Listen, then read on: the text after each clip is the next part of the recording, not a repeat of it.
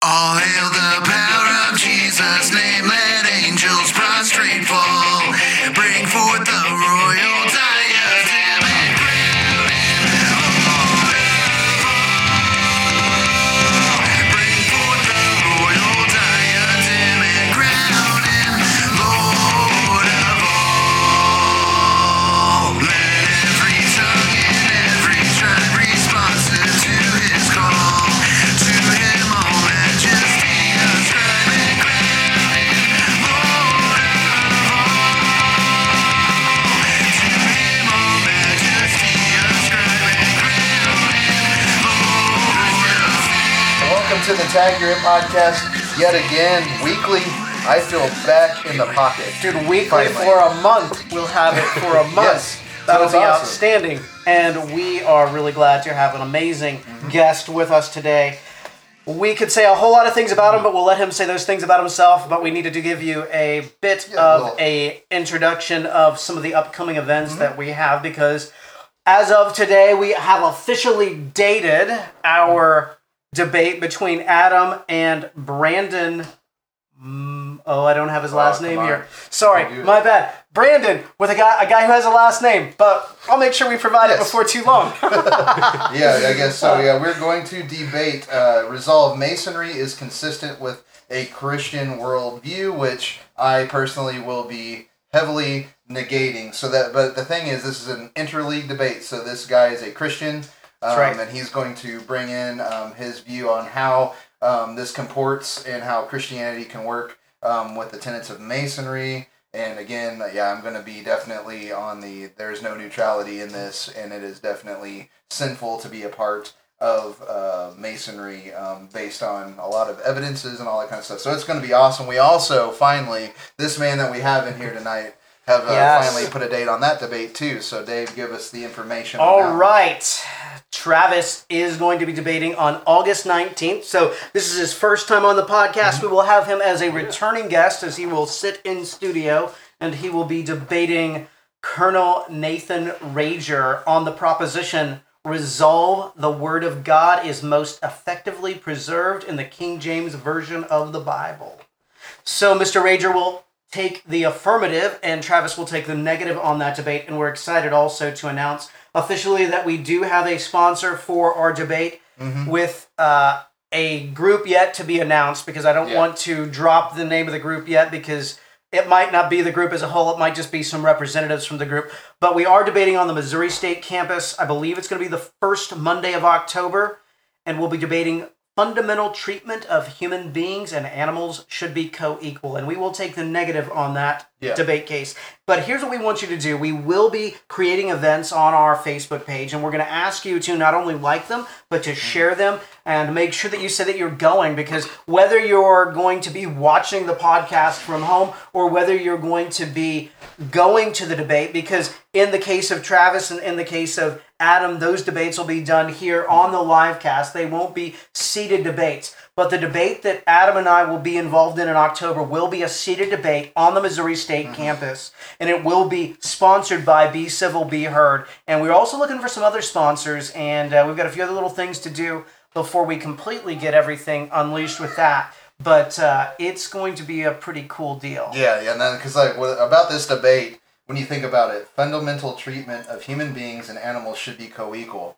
A lot of you might be going, why in the world are you debating why are you that guys as a doing apologist? this? And so the big thing is we realize that the gospel affects everything, and right. Christ has hidden all the treasures of wisdom and knowledge. So that being said, if you think that the gospel cannot be preached in this proposition, I ask you to come and see. Come and see. Yeah, and that's Jesus. a really important thing, because we are hoping that the group that sponsors it, or the group that we're debating, has a good showing. We need a good showing of Christians. In fact, the very idea that Be Civil, Be Heard is going to sponsor it, they are a secular organization. And so for them, this is an important way to engage the community, and they're going to bill it as such. Yeah. Because there's going to be a lot of lost people there.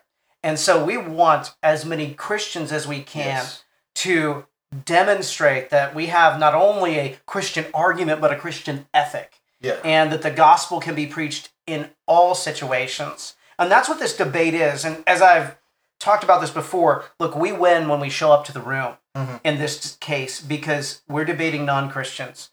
And God's word is not going to go out void. Exactly. So I'll just put it like that. Yeah. Yeah, so anyway, with that housekeeping out of the way, tonight we wanted to talk about false views of Scripture. And so we've got one of the newest Missouri Baptist Apologetics Network apologists with us, Travis. Right here's the man. And so we're going to have him kind of give us some insight into what false views of Scriptures are, why is it important to talk about this sort of issue and all those kind of things. And I wanted to jump in there. Yeah. This topic actually, and even Travis joining the network, came about because of him teaching at my church. Nice. And so I want to say that to encourage everyone. Look, God has gifted many individuals in Missouri with an ability to defend the gospel and to put together really high-level classes. And Travis is one of those people. And when I sat in his class and he was teaching this, I was like, dude, you need to join the Apologetics Network, and then you need to come on our podcast and talk about it. Because it's an excellent example of the lay apologist putting together stuff that not only builds up the church, strengthens our resolve as Christians, but also gives us a response to give for the hope that is within us when we're asked. And so that's one thing that I really like about it. It's the Reformation principle that the plowboy has more authority if he has a Bible than the Pope. Amen. So, so here's another plowboy. I get to be a plowboy. I have no other credentials. I don't You get to have be no a other plowboy. credentials. Well, I mean, you went to college. You're an academic. Thanks. Thanks a bunch. But anyway, this is just another testimony to the greatness of God, the greatness of His Word. That's why false views of Scripture and this understanding needs to be thought about, truth and falsity when it comes to Scripture. So, with that being said, Travis, just tell us a little bit more about yourself. You are that plowboy, so who are you and what do you do? Well, I'm a guy that's afraid to talk now. These guys have built me up so much. I mean, I might say something to let all that down, but no, most importantly, obviously I'm a born-again child of God. That's the most important thing to any of us. And I'm blessed with a wife, Angela. I have 4 kids, Mercedes, Julia, Joseph, and Jacob. And they have all proclaimed Christ as Lord too, so I thank the Lord for that. And as you guys said, I recently became a member of MBAN, and so thankful for that. Thanks to Rob Phillips for accepting my request to join there, and for Dave encouraging me in that. Other than that, as Dave said, I teach Sunday school at First Baptist Buffalo, where Dave pastors, and I am involved in other teaching and stuff there. And as far as my job, though, day to day, I work for Mocrete out of Nixa, Missouri. We install decorative concrete coatings. We also do some wood engraving and acrylic engraving. There's a plaque behind you. Things that There's we've a plaque got. behind you right Hey, here. here it is. And generally, where you're sitting is our little light that you created as well. So yeah, and I'm really blessed with that. The owner of our company and my boss, he's a pastor here in Springfield at Northwest Baptist Church in Springfield, also an SBC church. And so I'm blessed there because, not very often do you get to work a secular job and have the benefit of having a pastor for your boss, but also be able to, through that, set your own schedule. So I can do things like this. I can go on mission trips. I can, go to For the Church. I can go to the 9 March conference. And so maybe even Founders. Maybe even Founders if I get the okay on that one. So yeah. But yeah, that's kind of me in a nutshell. So I might have stole some of this already, and I apologize if I did. But the question that we always ask someone when we bring them on the very first time as a new Missouri Baptist Apologetics Network member is, how did you get involved in apologetics? And the reason that I ask that, I always want to make sure that I preface this. The reason that I ask that is there is always a unique narrative about how someone's eyes got open to the fact that they need to be active in defending the faith, not passive in defending it. And by that I also mean offensive in defending the faith, not defensive. You say, defensive in defending a faith, offensive in defending a faith. No, we need to be active in making sure that we get it out there. So how did you first get involved in apologetics? What did it take to bring you into it? Well, I don't know if I have any kind of a unique special story or anything. I think I'm like a lot of guys and women who have become involved in apologetics. I think it's the natural course. If we're going to do what the Lord tells us to, if we're going to study His Word, and if we're going to do what He tells us to defend His Word, then our natural course of growth and sanctification is going to lead us into apologetics. If we've proclaimed Christ as Savior, then our life is going to show that if it's a true conversion. And so just in that, we're going to encounter people who oppose our faith. Yeah. And so by nature, we're going to, if we're going to hold true to God's Word, then we're going to defend it. We're going to stand up for it. I brought a quote with me because it's actually one of my favorite quotes about this. John Calvin quote. John Calvin said, "A dog barks when his master is attacked. I would be a coward if I saw that God's truth is attacked and yet would remain silent." And I mentioned this to Adam earlier. What I really like about that, not only is John Calvin saying, hey, I'm gonna defend God's Word when it's attacked. He's recognizing that in relation to our Lord and Savior, we're but dogs. Yeah. Well said. He's really making that relation, and so there's multiple places we know in the Scripture that call us to do apologetics, call us to defend the faith. So I really think that's and I mean the other part of the story is you, and it's, I don't want to make your head any bigger, but the fact is he has a pastor who cares, and that's right. Pastor, then that's the thing is we.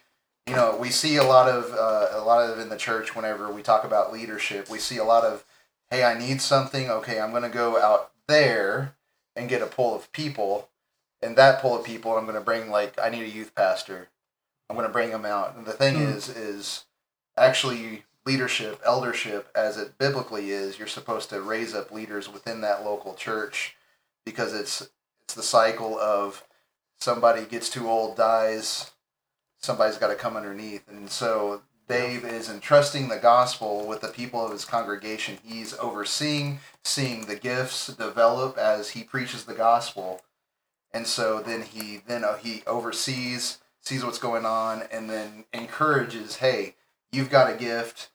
You're really into this. Here's some resources. And that's the thing is, as a pastor, that's an important thing. You've got to develop your leadership from within instead of from without. And see, that's something, and I know this was not at all in our manuscript at all, but that's one of the things that's exciting about Travis, and I've had Casey on here from my church as well. There are other folks I'd love to have come on the podcast from my church, but when I have someone who has an ability to teach and an ability to defend God's Word, man, what a blessed pastor I am to know that there are individuals in my church who can adequately communicate the gospel. When I say adequately, I should say accurately communicate the gospel. I know tomorrow if I got ran over by a bus, there is more than one person who could step up and stand in the pulpit and preach the gospel, and our church wouldn't miss a beat. And I mean that completely honestly. So that's where I am. And Travis is one of those people. And so, yeah. Well, if I could pick up off of what you were saying, Adam, and I know this isn't, build Dave up day, but, Dave doesn't just accept sitting back and watching. Dave is constantly encouraging me. We're in a weekly discipleship process where we're working together every week. Dave has interjected himself into my life, and great friend. Couldn't ask for a better friend. But in addition to that, he doesn't ever, not that he comes at me and says, you're being too idle, but he comes at me and he challenges me. He says, hey, what can we be doing here? What can we do here? I've thought about, he challenged me to get in with Missouri Baptist Apologetics. I couldn't be more thankful that he did. Like-minded people defending the faith together.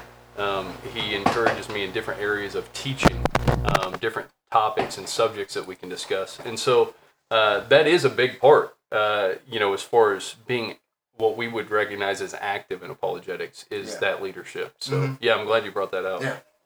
Well, let's jump on right into the topic. It's kind of nice. I always enjoy getting to be able to visit about a lot of things, but we brought you in here for a specific topic, and that is false views of the Scripture. We've, in fact, That is all that we're really going to focus in on here, because that's an area that you have done some real research and study. That's an area that you've written on your blog. And what is your blog again? Studywithfbcbuffalo.com. We will make sure to post that on the page, because we want you to check out that blog. With that said, we're talking false views of Scripture. We need to begin with some definitions and some observational things. How does one identify false views of Scripture? Well, one of the main things that we have to recognize, we can study all the false views we want. We can study cultism, we can study rationalism, we can study mysticism, and those are all good things, I believe. But one of the things you've preached a lot, Dave, and you've used this idea of how we can find counterfeit bills when talking about money, and the way they do that, and you've shared this story multiple times, but the way they do that is they study the authentic so thoroughly that any variance to that authentic bill will be noticed immediately. And that's what we have to do when we're looking for false view scriptures. We have to study the orthodox position and know God's word in such a way that when somebody brings out a false view, we automatically recognize it. And I think that's the most important thing. But then within that, we can study the individual false views and know where somebody is coming from. If we're trying to bring someone from a false view of Scripture to an orthodox view, then we do need to know what their false view is. What traits are they displaying, and where does that identify them on their false view, so that we know what things we need to talk about with them, so that we know what ways we can encourage them. You wouldn't go to someone who is an atheist and approach them the same way you would approach somebody who is holding a cultish view of Scripture, because it's an entirely different mindset where they're at. And so in doing that allows us to do a better job of bringing people to an orthodox view. And I think that's our goal, just like we talk about in debates, that the goal is to win a brother.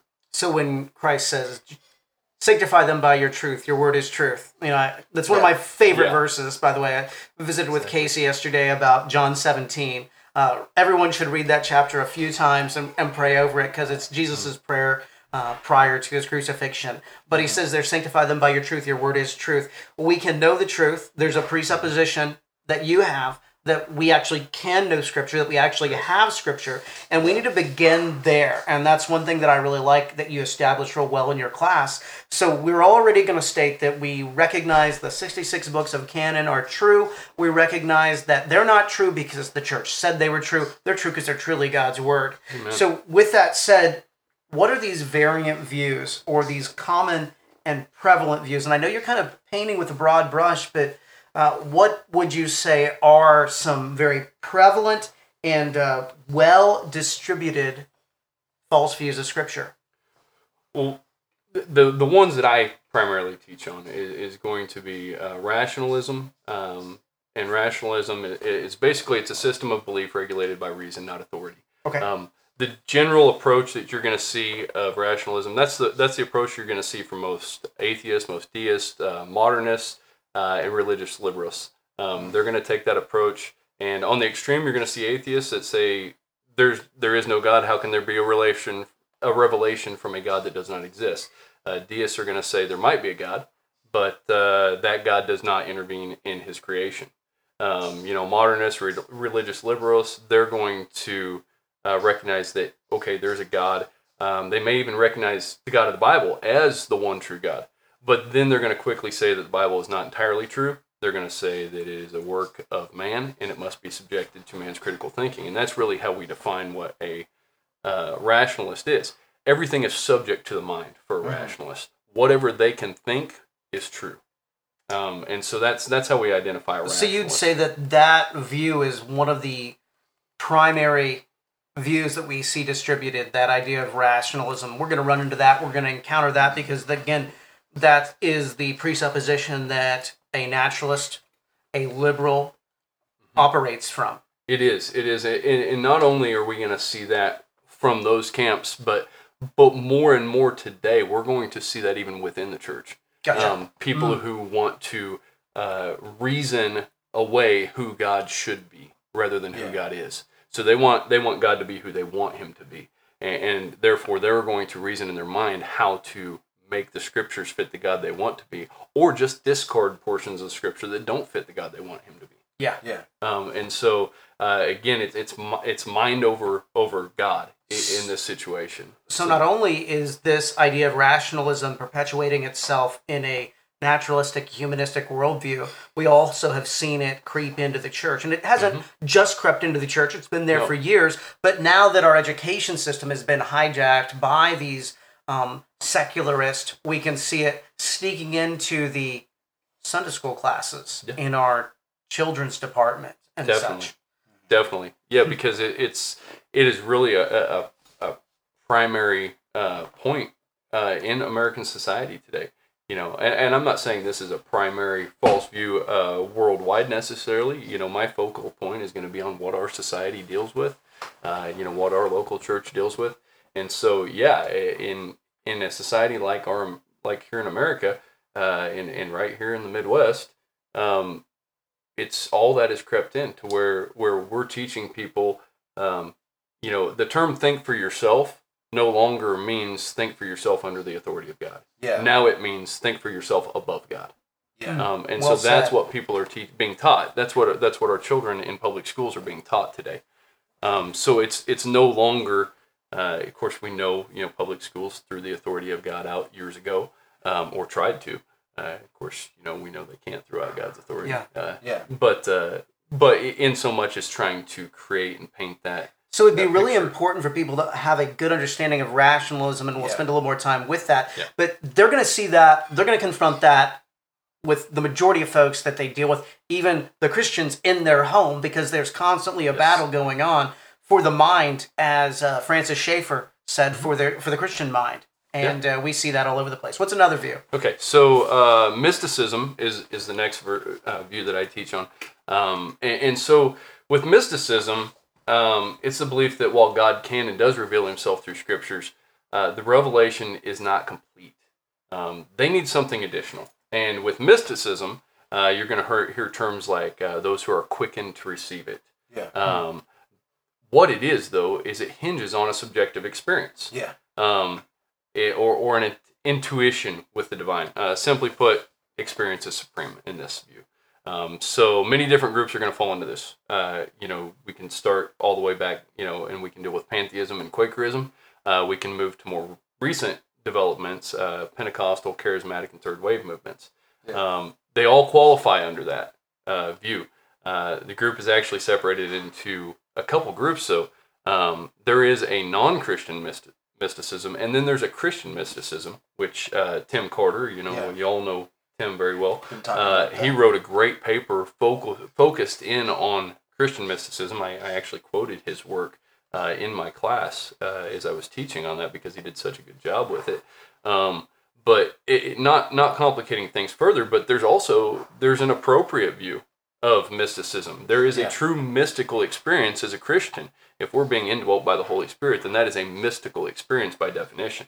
And so that there's that as well. So we basically, between the rationalism and the mysticism, you've got two pendulums that are extreme, and so there's something missing from the middle. There's universals, there's particulars, so there's natural things, there's the sort of metaphysical realm, and so we've got to connect those two, right? And so they haven't, and so they're swinging out here, So I guess that would be, and I mean, we've done an extensive talking about the whole mysticism part, talking about the Christian witches even, with Tim on the podcast, and so this would be where the Christian witches that we're talking about land. Hopefully we get Calvin Witcher sometime in the fall to talk about this mysticism and discussing with them. So we'll be seeing this stuff on the podcast that he's talking about. And I think one of the things that people don't recognize with mysticism, we just let it go.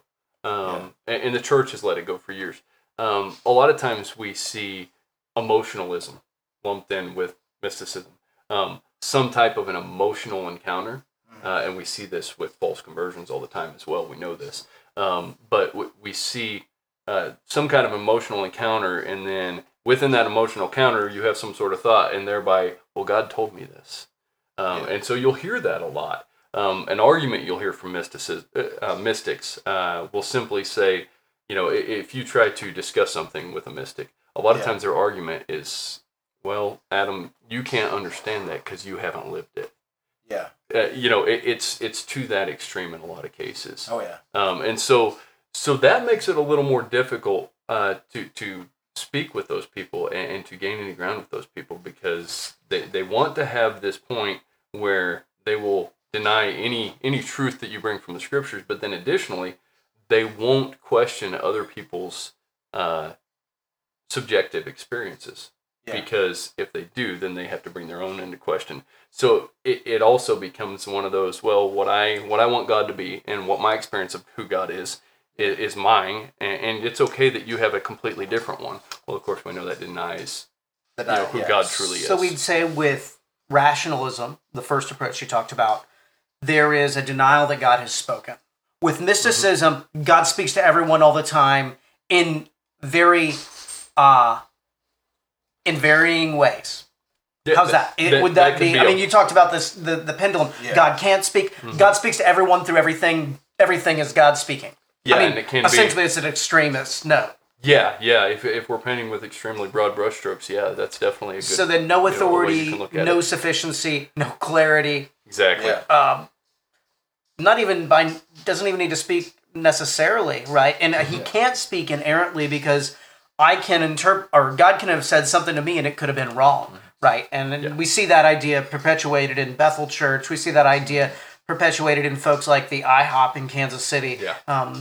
God can get wrong, according to those folks, some of his revelation. Mm-hmm. That's not the God of Scripture. That's right. And so, obviously, this has crept into the church, too, in a really powerful way, and I think almost in a way that makes people look absurd.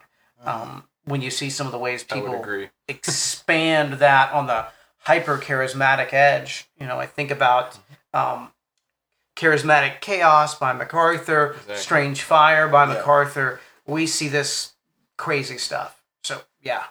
Definitely. Yeah. Definitely. On to the next one. Okay, so the next view that I recognize is Romanism. And, of course, that's obviously referring to the view of scriptures held by the Roman Catholic Church. Yeah. Simply put, their viewpoint is the Roman Catholic Church is supreme. In a nutshell, what that would mean is the RCC believes that regarding the Pope and the Cardinals, they're the only ones that can understand the scriptures, and that they also have additional unwritten revelation, as they're referred to as apostolic tradition.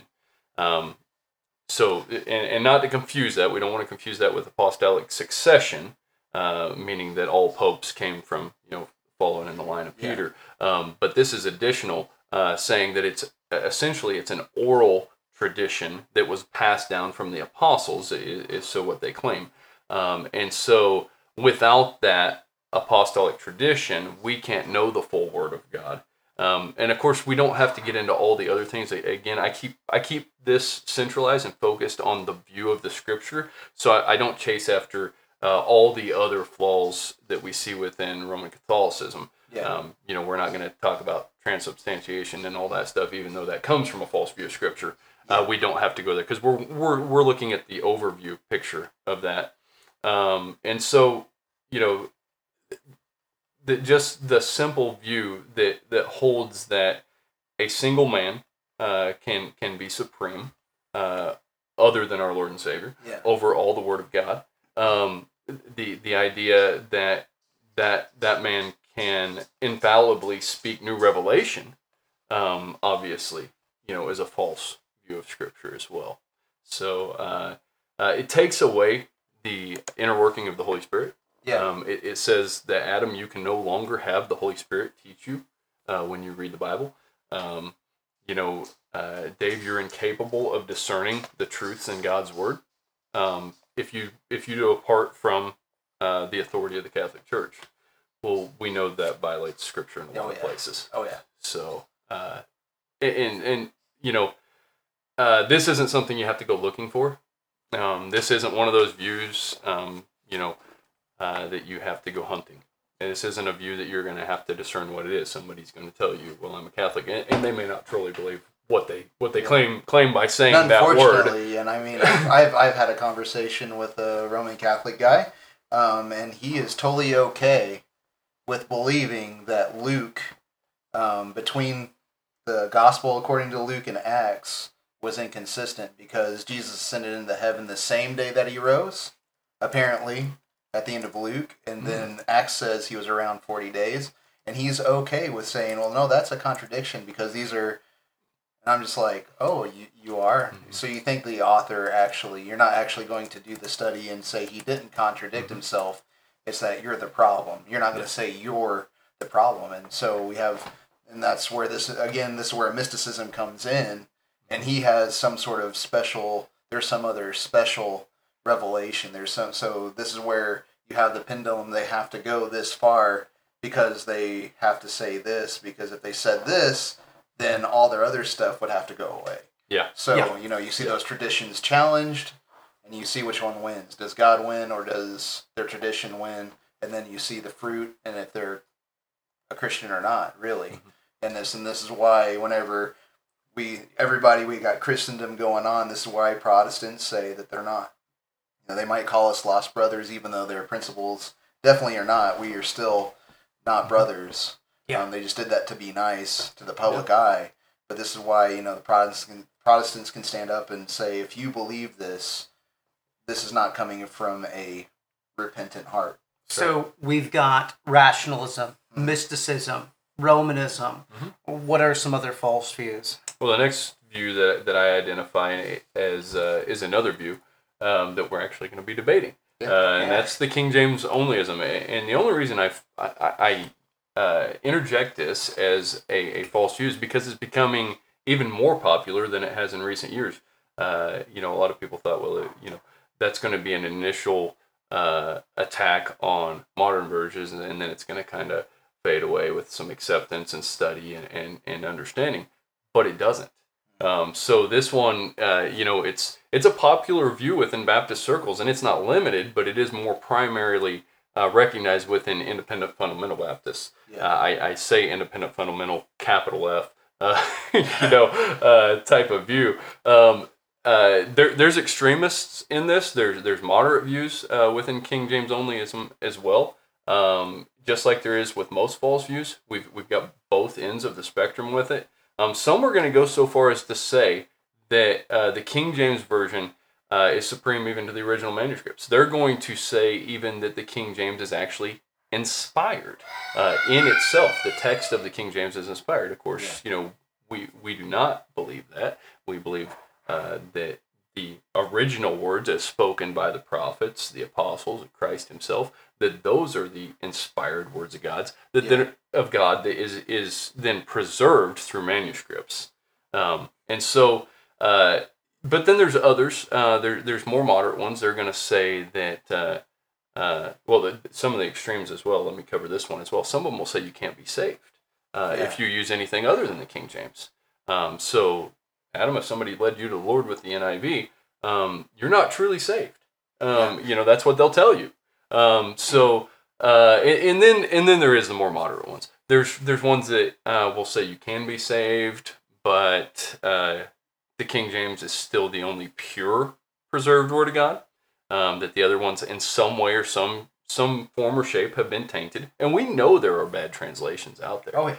We know there are plenty of bad translations, things that we don't even really want to call translations. The New World Bible, not something you and I want to call an actual translation most of the time. Yeah, but how do we do that? The standard is we have manuscripts. Exactly. We have what has been written down. It's not just copies of copies of copies in that way. You say you had the original autograph, and then you had 5 people using that one autograph. They copy that one autograph, and then each of those 5 have, say, 5 more apiece. So you go from 1 copy to, so now you have 6 copies. Yeah. 6 plus 5 times 5, so that's 31 copies. And so that's what we see in the manuscript tradition. So we also got to, talk about that kind of stuff. And, so you see a lot of misrepresentations in this, to where you get down to Erasmus has to become some inspired prophet, or like these people that put the KJV together. But the thing is we would have to say we can know the New World Translation is wrong by going back to the Greek and saying, wait a second, you're adding stuff here. no, it doesn't. No, and then getting into say the Granville Sharp construction, where it says our only great God and Savior. We're not is careful. Christ. I know we're laughing about that. Adam's gonna produce the whole case right here. But anyway, but yeah, we can do that, and so we can validate our reasoning is valid using the presupposition that God has spoken, and we know that we are thinking His thoughts after Him. We know that then our reasoning is valid, and then so we can get into these grammatical things and these historical things. So. So I can't wait until this debate happens to see where your opponent is at on the scale, because it goes from I've had a guy in the barbershop where we've talked about this stuff and he wasn't that bad, and unfortunately he's actually, as I've seen him, and I haven't really talked to him a whole lot, I've kind of posed some questions, but he's progressively going like, I don't get this anymore, which amen to that. He's not bound.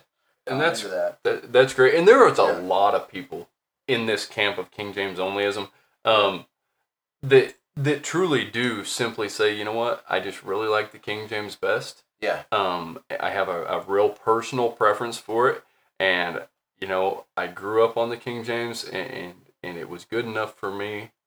Maybe it should just be good enough for all of us. And that's the basis of their argument, and they're not going to jump on and call you a heretic or anything else if you use another version or anything like that. They just prefer the King James. And I really wouldn't call consider them King James onlyist anyway. No.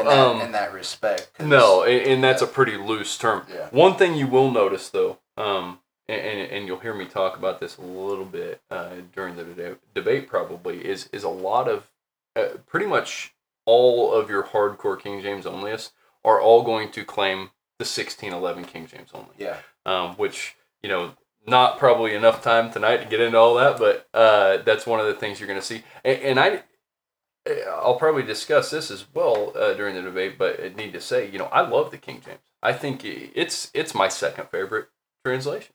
I think it is beautiful, eloquent language, and I think it displays the Word of God very clearly. And so I don't have anything against the King James, and I don't think most of us that defend against this position have anything against the King James. Yeah. But it's all about understanding that if we understand the Word of God properly, and if we recognize how it's been preserved, then to look at someone and say, you can't be saved if you read any other Bible than this one, well, that's actually where the heresy is. Yeah. And that's a real problem. If they would say that, then they're denying because the King James Bible. And this is really interesting says, because you're saved by the grace of God alone, right? Mm-hmm. Because that was the Bible of the Reformation. So here's the funny thing. You've just, made enemies with everybody. That's okay. But there's still a few more people you need to make enemies with in identifying false views of Scripture. Yeah. So give us the last two that you have from this list. But you understand, atheist, you just knocked him down. Christian mystics, you just knocked him out. You just knocked out KJV onlyist. Now you've got some other folks here that you're going to go after and say there are false views of Scripture. And that's really interesting. We are probably so often encountering these that we don't even know how to deal with them.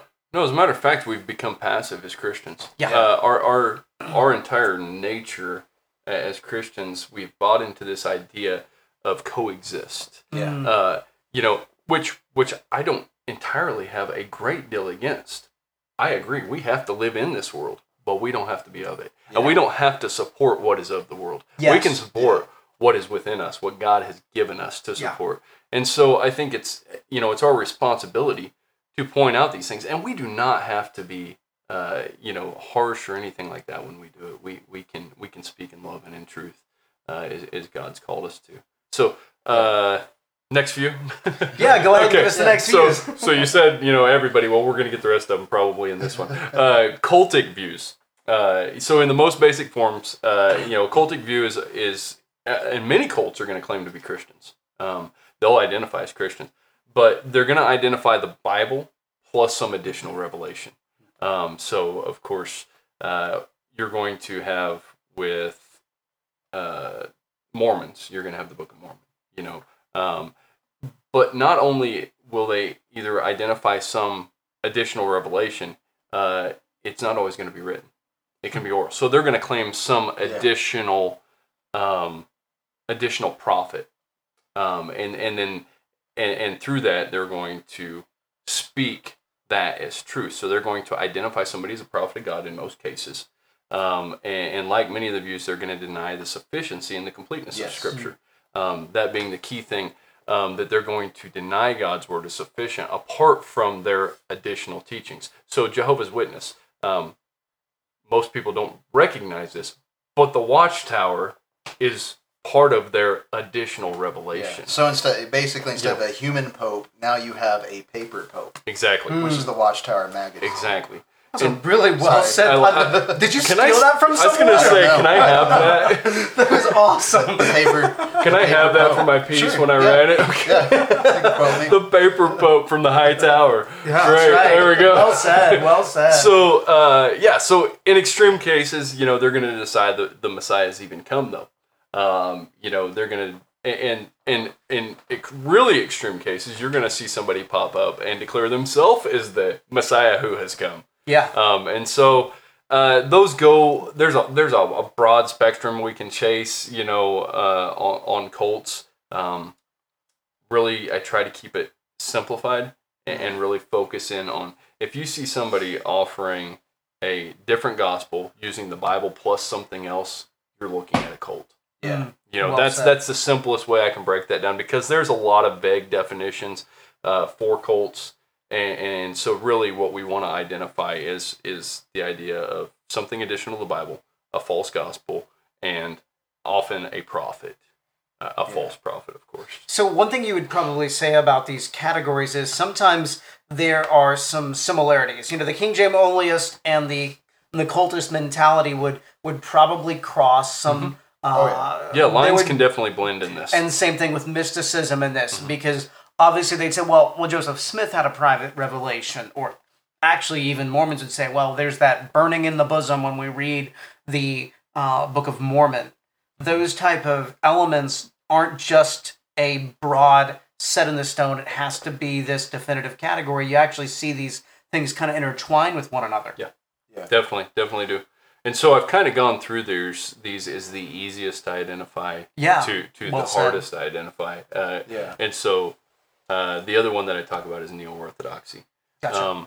And the reason this is probably one of the hardest to identify is this one is probably the most ingrained in even what we would recognize or have recognized over the past years as conservative churches. This one is very popular even in Baptist circles, and it may not be at an extreme existence, but even in its most mild existence, it's going to say things like, "Well, Adam and Eve weren't actual people." Or Jonah didn't really get swallowed by a whale. Those are they're just stories to help us learn more about who God is. Yeah. And so they're going to deny the truth of the Scriptures. But in its more extreme views, it's going to identify the Bible as merely containing God's word. It's not actually being God's word. And so they'll claim openly that the Bible is not inerrant. They will say that it's simply a book of morals, but only the work of men. And so that's the extreme view. The more mild views are going to be those who actually led the SBC to have a resurgence. Who and we could go way off into that, but we've done. Don't want to chase that rabbit. Before. You guys have already done that. But I can just say, does that sound like Freemasonry? Sorry. Well, now Adam's making everybody mad, so at least it took the camera off me. But the bottom line is, with all the false views of Scripture, what we see is they deny the authority of the Word of God, and as He gave it to mankind, and they establish some authority above God's Word. Whether that be their own thinking, whether that be some subjective experience, whether that be the Pope or the Church, whether that be some cultish group, whether that be some new false prophet or false writings. All of them are going to establish an authority other than the God's word. And so the most important thing is that we recognize and study the Orthodox view, which says that the Bible is God's word and that it is the single authority in our lives. So for all things gospel, for all things growth, for all things ecclesiastical, all those things are going to be bound by the Bible as being the authority, not by any human thinking, not by any experience or anything like that. Yeah. So I think that's the one thing we really need to know. Yeah. And you So- just nailed those. All right, rationalism. I'm not looking at my screen. Rationalism, mysticism, cultism, King James onlyism, Roman Catholicism. Roman Catholicism, and Neo-Orthodox. You've identified 6 different views. You're not saying that those are the only ones, but you're saying, hey man, these are the ones that I've grouped together as different false approaches to the Scripture. And some of those folks are going to say they're Christians. Some of them are going to say, no, the Bible is this thing that's not at all Christian. So the rationalists would say, no, the Bible isn't there. But there are also rationalists who will say, well, yeah, I'm a Christian, but, the Bible could have made mistakes. Or then the Neo-Orthodox, well, some of God's truth is in there. And yeah, there's some truth in there.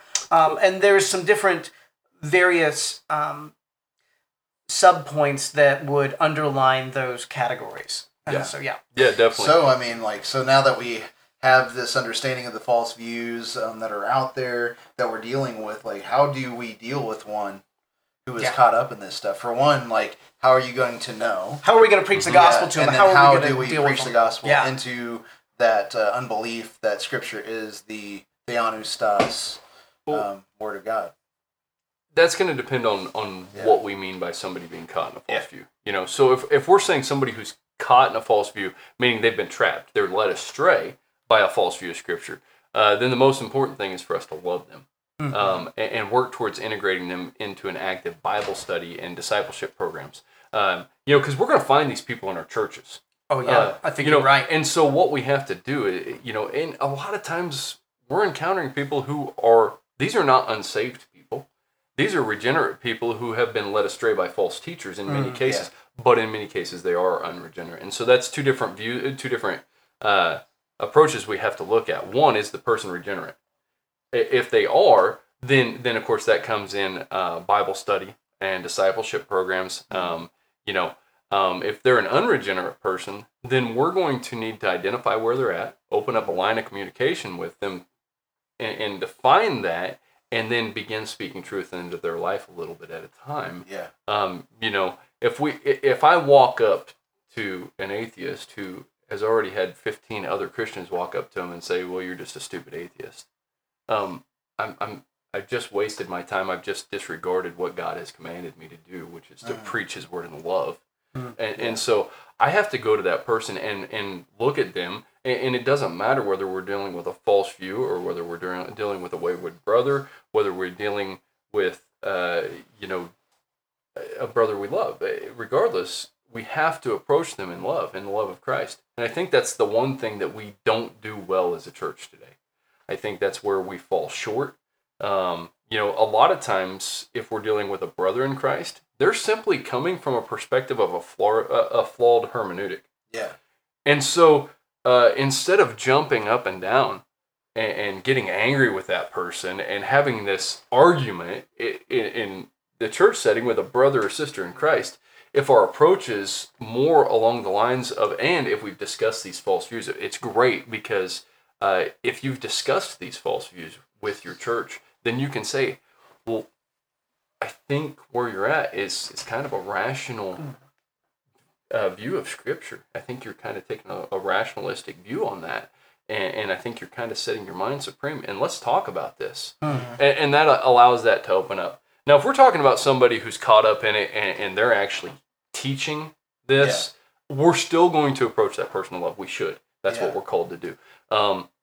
But if we approach that person and we confront their false teaching and they reject us, then we do have a responsibility to the world to identify what that person is doing, identify them as what they have determined themselves to be, and identify them as the false teacher that they are. So we have that responsibility. So, people might think we're mean, say the venues. Yeah. People might think we're mean, but the thing is if anybody from the venues, you have to realize that you've taken an arbitrary position, which is based on your feelings. So this is the way we feel, and we have to express our faith the way we feel, right? Mm-hmm. So the way that we feel is we had to put out what Phil was talking about. And so it wasn't mean, it was actually well, you guys don't want to have a conversation. You don't want to go public and have a discussion with Dave and I. So what do we they have don't. to do? They refuse to, by the way. I reached out to them again. They refused to actually have a discussion. Yeah, so They've what we closed need it. to do is, they're going to do what they're going to do, but if you are caught up in this, we want to let you know this is where they're at. They have rationalized things because of the Enlightenment philosophy and all this naturalistic sort of things that would preclude God from even speaking in their a priori commitment to naturalism, right? So therefore, they're inconsistent, calling themselves Christian, because God or Jesus said himself, "Man lives not on bread alone, but every word that comes from God's mouth," and we have it written down, right? So that's one of those things. So we didn't do that to be mean to Phil. We actually did it saying, "Hey, dude, what are you saying? What are you doing? You're going to lead these people. You're held accountable, and you're going to stand in front of God someday, and He's going to be like, you caused my children to sin." And what did he say in the Bible about that? It's better to tie a millstone around your neck and jump in the lake. So what we did was right according to Scripture, because Scripture is actually clear. The absurdity is this is our feelings. This is what we feel, and if you have to include our feelings with yours. That's the absurdity of it. So you have to be okay with everything that we did. That's right. Yeah. Well, one thing that just jumps out to me is, of course, in Titus chapter 1, where it talks about the qualifications of an elder, and it says very clearly in verse 9 that he must hold firm to the trustworthy word as taught, so that he will be able to give instruction in sound doctrine and also to rebuke those who contradict it. Right. So what are the implications of failure to engage individuals who are propagating these false views of Scripture? Because you've said they're here, you've said that there are people that are teaching them, sometimes unknowingly so. So what happens if your elders, pastors, fail to engage and directly confront these false views?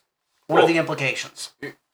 There's a lot of them, but the first and most primary ones that come to my mind is you're going to see an unregenerate membership in the church. Yes. You're going to see false conversions. Yeah. You're going to see, and on top of that, you're going to create, and let me say, many of the false teachers out there today don't even know they're a false teacher.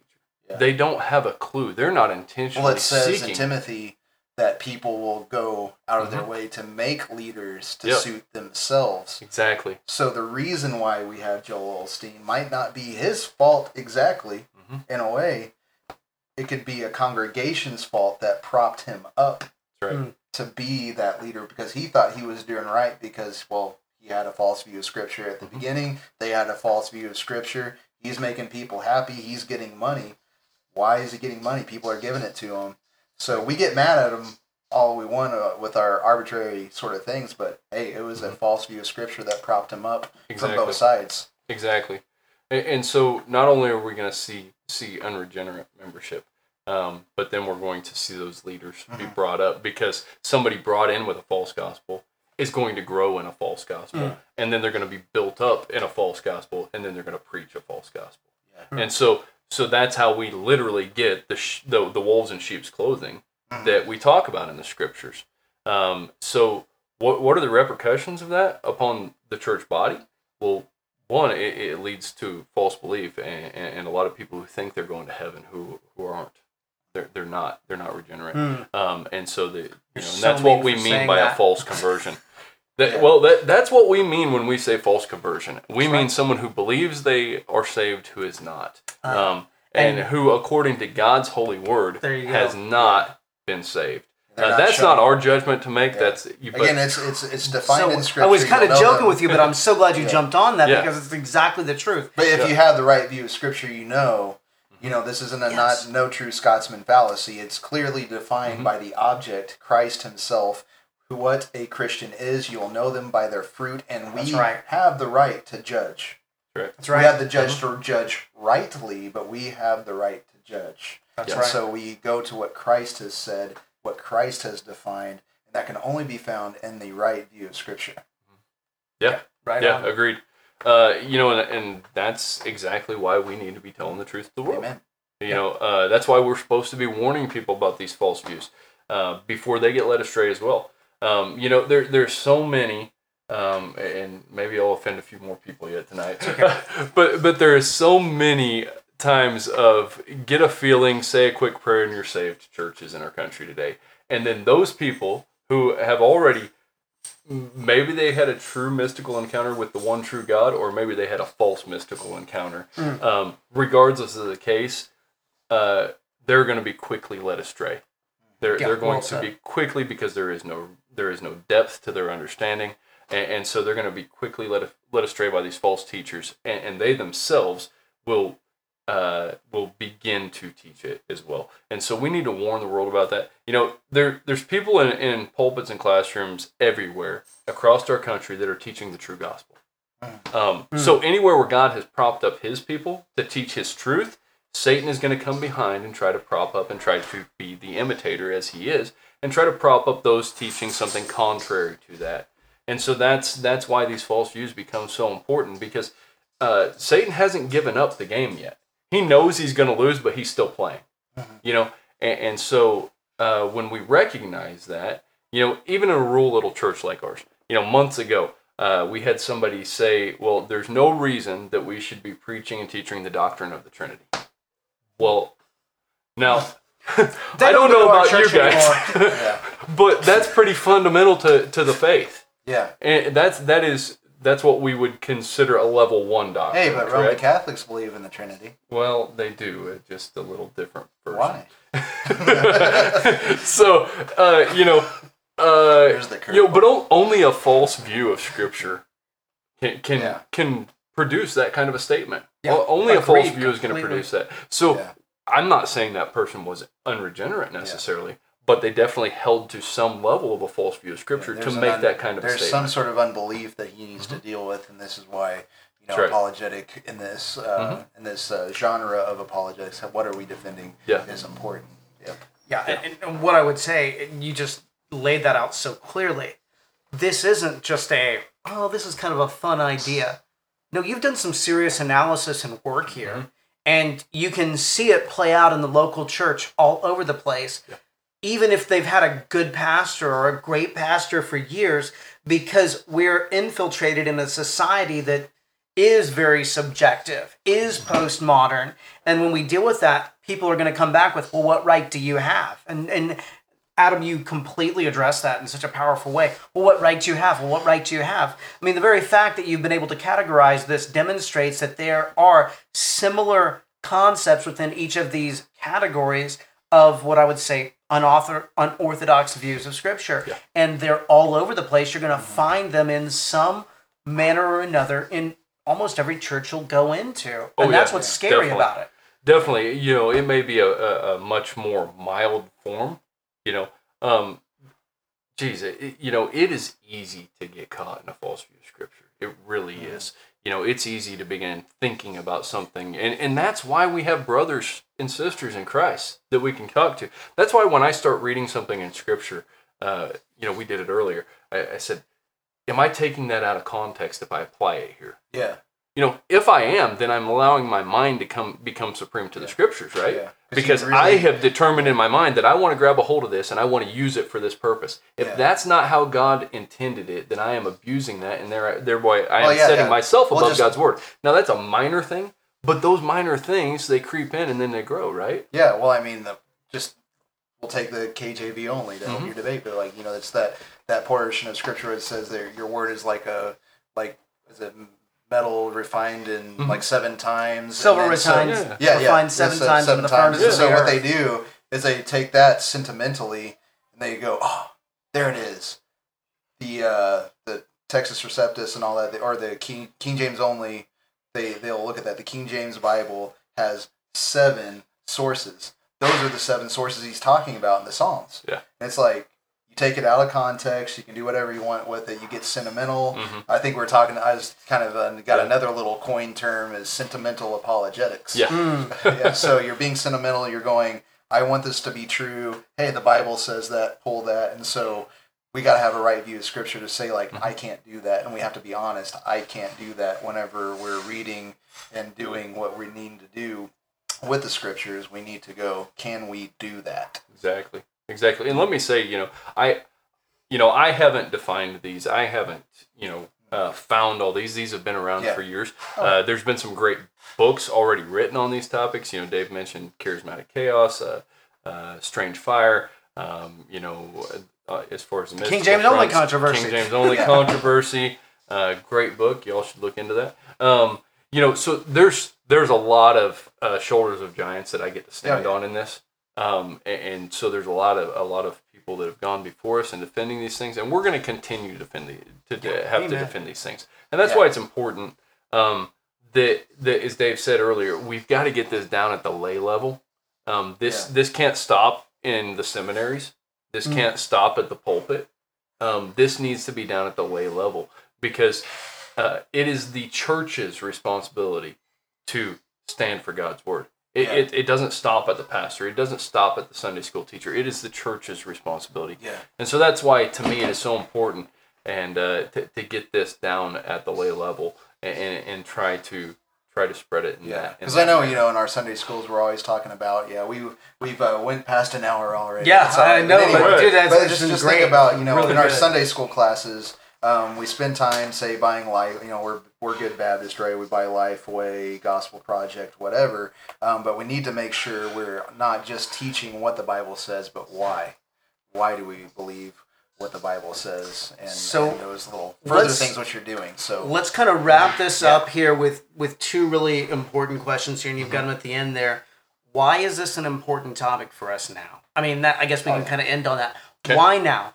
Why is this a podcast that should be shared with your friends? Why today should, after this episode post as a podcast, after the live feed is finished, why should we share this? If we are concerned Christians, why should we watch it again, share it with our friends? What is so important about false views of Scripture? Okay, well, for that, I'm just going to read a portion of something that I actually wrote for my class before I even started teaching on the false views. Yeah. And so the topic of this is why is theology important? Of course, that's what we're dealing with anytime we're dealing with the study of God and His Word. So first and foremost, it's important because God tells us it is.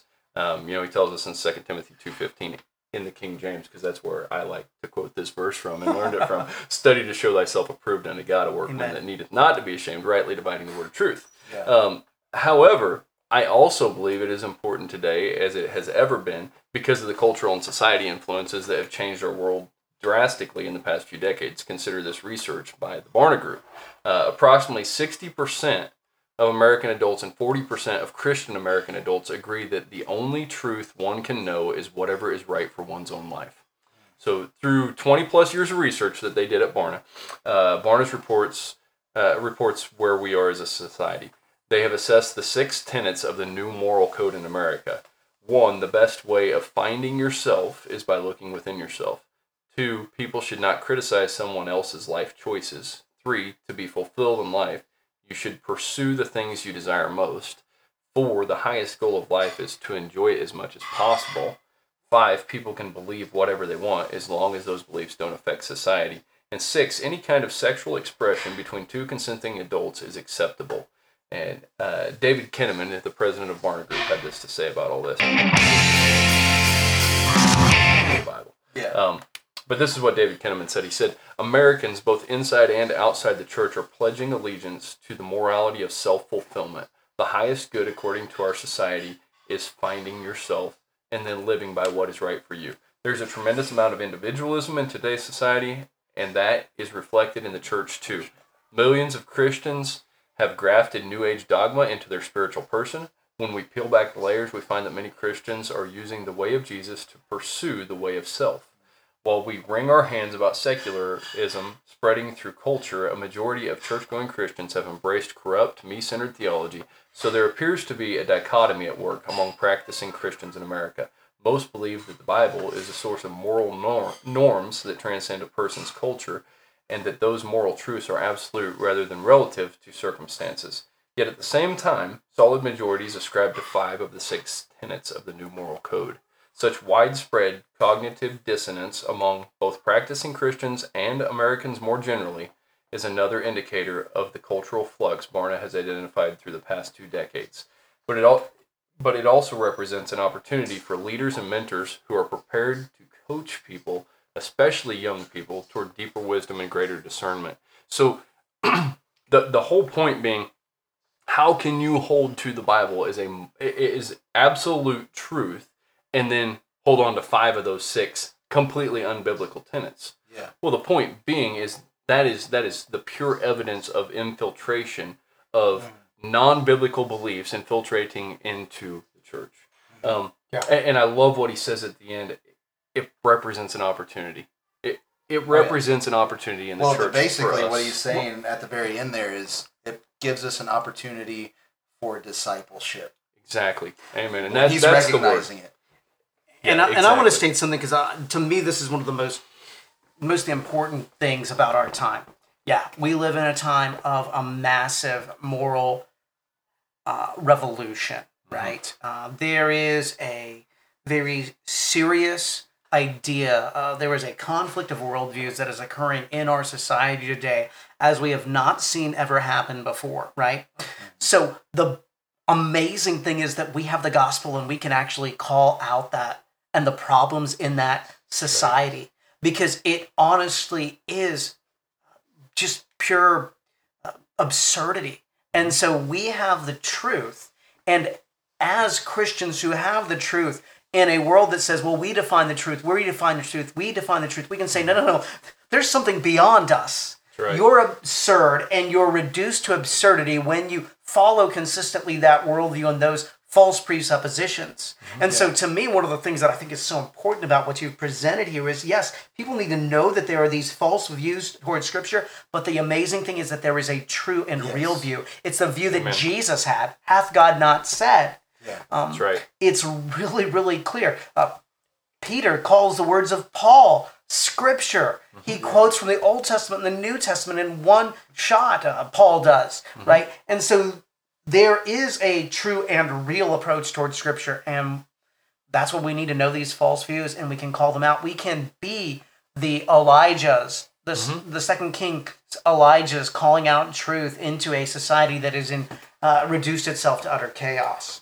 Yeah, and if we're not holding to a orthodox view of Scripture, we're just joining the false teachers. Yeah, amen. You know, we are, and so I think this needs to be more actively pursued in our local churches. I think this does not have to stop with our pastors. It shouldn't. Our pastors should be looking for this within our church and looking at it in the way that David Kinnaman says, looking at it as an opportunity. Looking at it for a chance to say, you know what? There's an area where I can actively engage somebody in my church and begin a discipleship process with them. Use it as an excuse to engage your church. You know, I think that's a lot of times people hear somebody in their congregation say something that we know is hinged on a false view of Scripture, and they're more concerned about offending or upsetting that person by approaching them with that false view than looking at it as a pure opportunity to help them grow in God's Word. And I think that's where we need to make the transition. So. Well, man, Travis, we could probably go for another 15 to 20 minutes, but my wife will be angry at me if I continue on. As will mine. She hasn't texted you yet. So that's right. And she might have. Sorry for keeping him. I mean, God is so good to bring people into our lives that know the truth and want to teach it. And so I'm honored to have you here. We're really looking forward to your debate in August. And not only are we looking forward to that debate, we're looking forward to Adam's debate on masonry. And of course, we hope that we'll be able to go live in October with our debate. Yeah. I've got some ideas on so we got a lot of stuff cooking for the fall. So yes. It'll be a busy and fun summer. Yes. So awesome. Yeah, behind the senscenes, and then we'll come out whenever the weather cools off a little bit. That's right. Anyway, dude, thank you so much for coming on Travis, the podcast. thank you, brother. If you guys want to have somebody to come talk about Scripture and everything, he is a part of the Missouri Baptist Apologetics Network. He is, if you want to talk about having some sort of credential, he is safe, guys. He believes in the inerrant, sufficient, authoritative, necessary Word of God that revealed Himself, the triune God. Amen. So anyway, with that said, I hope this. You know how we end, right? Yeah. Oh, yeah. We Okay, got good, 3 yeah. people here in 3 words. So I'm gonna anyway, be the middle, right? Yeah. you're the middle. Yeah, I'll be the first. You'll be second. Alright. Oh third. wow, I get to Yeah. do that. Gloria. Oh yeah, you get to do the end this time. That's right. We'll I've never we'll done reverse it. it. I guess I could. Oh no, I'll do it. I'll do Deo. Solo Deo. Yeah, Okay, I'll you do sound that. better. I'll Your do voice. that. Okay, cool. You I have like better that voice one. for it than I do. Yeah. So anyway, that's the Tag Your It podcast. I'm Ray Ray. I'm Dave. And I'm Travis. And Soli. Deo. Gloria.